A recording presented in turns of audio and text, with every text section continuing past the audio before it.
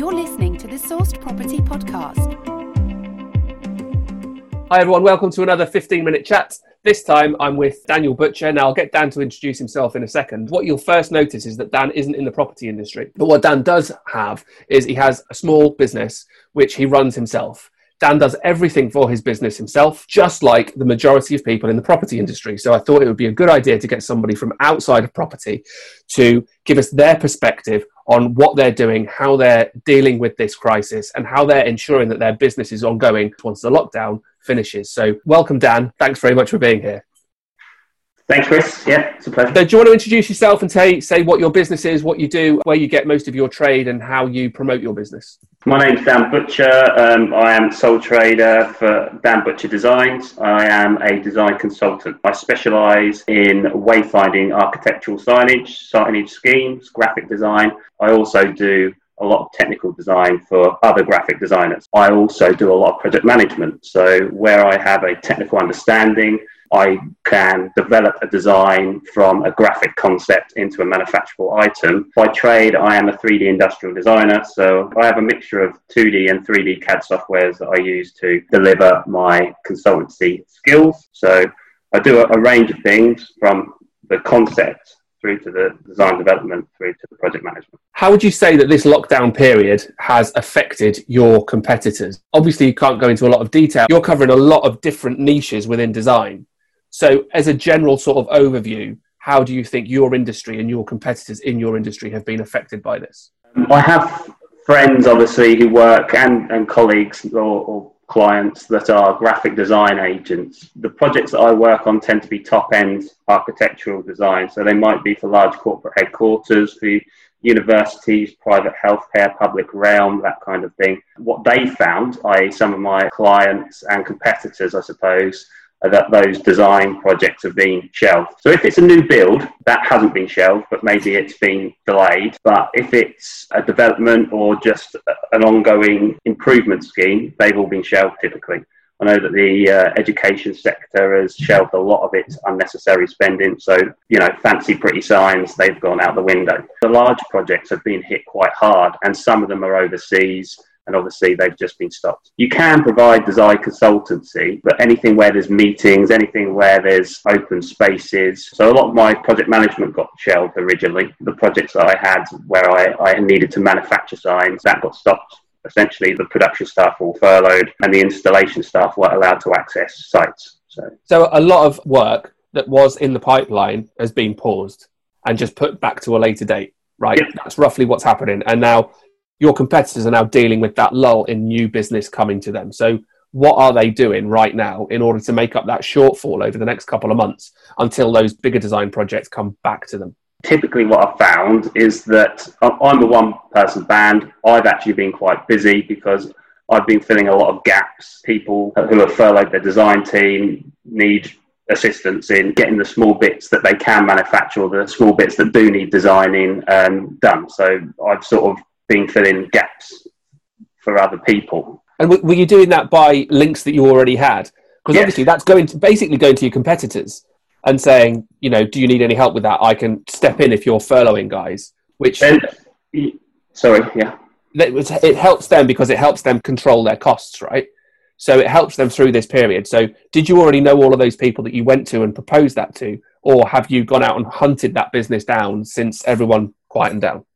I wouldn't call them my competitors. When this all started, I went to my client base and spoke to them. A lot of it is existing clients that I'm speaking to and doing work for. So what have you done then in this lull? I expect you've experienced this lull as well, and some of your bigger projects have been shelved.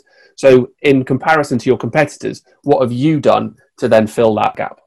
I've actually been working with sales teams a lot.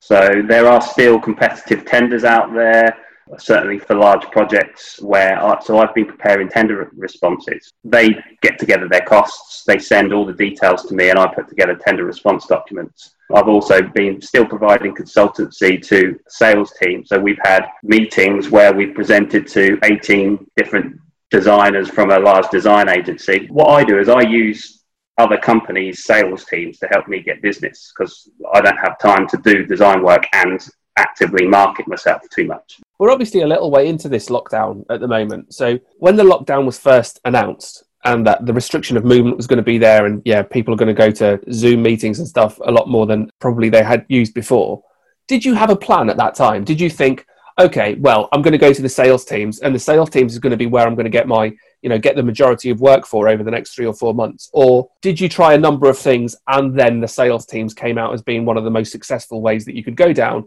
and therefore you concentrated on that? I knew that it was going to get quiet. As soon as everything shut down, my project management shut down. I didn't know if the design side of things would be quiet. It has gone quiet. And speaking to, like I say, competitors or even design clients, a lot of their projects just got shelved. I obviously phoned up people to chat and just see how things were with their business. And that's pretty much how I picked it up. So it wasn't a plan. It was just communicating. That's it. Just picking up the phone, chatting to people, and the works will come out of that. When the lockdown was announced, a lot of big projects were taken away from your entire industry. A lot of people were furloughed because there wasn't enough work for them. What you've done is you've stepped into that void, basically, and you've helped out the sales teams put out tenders. The important thing isn't the sales teams. The important thing is you found that work just by picking up the phone, talking to your network, finding out what was out there, and finding out what the opportunity was. Exactly that, yeah. It wasn't a plan. It was just, I've only been going for a year, 2 years now, and I was first advised to pick up the phone. So I'm a designer. I don't have a website. You'd have thought a designer should have a fancy website. That's what I thought. So I first set out designing a fancy website. I was told by people who knew better that I should just pick up the phone and forget all that, and that's what I did. So when this situation happened, I just picked up the phone again. I went back to basics. Cracking advice. Okay, so what are you expecting from the next couple of months? Because it seems like we're getting towards the end of this now and the restrictions on movement are going to be eased slightly. What are you now looking at for the next couple of months? Are you just looking at these bigger projects to sort of just start coming back in? Or have you got a plan for the next couple of months and how you're going to adapt to that? I have obviously helped prepare for my key client tender responses, and some of those are looking quite promising. If they win the manufacturing side of that, there's ultimately product design work and then project management work that will come out of it. So these tenders that I've helped them prepare, they're happy to pay for that service because they get a better success rate. So he, as a sales director, for example, could justify spending a little bit more in this time in presenting a pretty document that's well supported with case studies and things like that, because he's getting a higher success rate out of the back of it. That work that we do together will ultimately yield some positive responses. The project management is starting again. So I started to see the manufacturing companies coming back already, even if it's on a skeleton staff. So they're manufacturing on a smaller scale, slightly longer time frames, but sites are also open. So more sites are open, people can work, and you just find that your install teams use the basic distancing rules. We've got a lot more PPE for the install teams and stuff like that. And looking back at this, maybe in 5-6 months' time, when you look back at this whole period, what lesson do you think you'll take away from this? What is like a big learning for you, for your business? It's picking up the phone. It's going back to basics. I originally did obviously pick up the phone when I started up my business. That's ultimately how I got clients. And when something like this happens, which is fairly unprecedented, I've just picked up the phone again.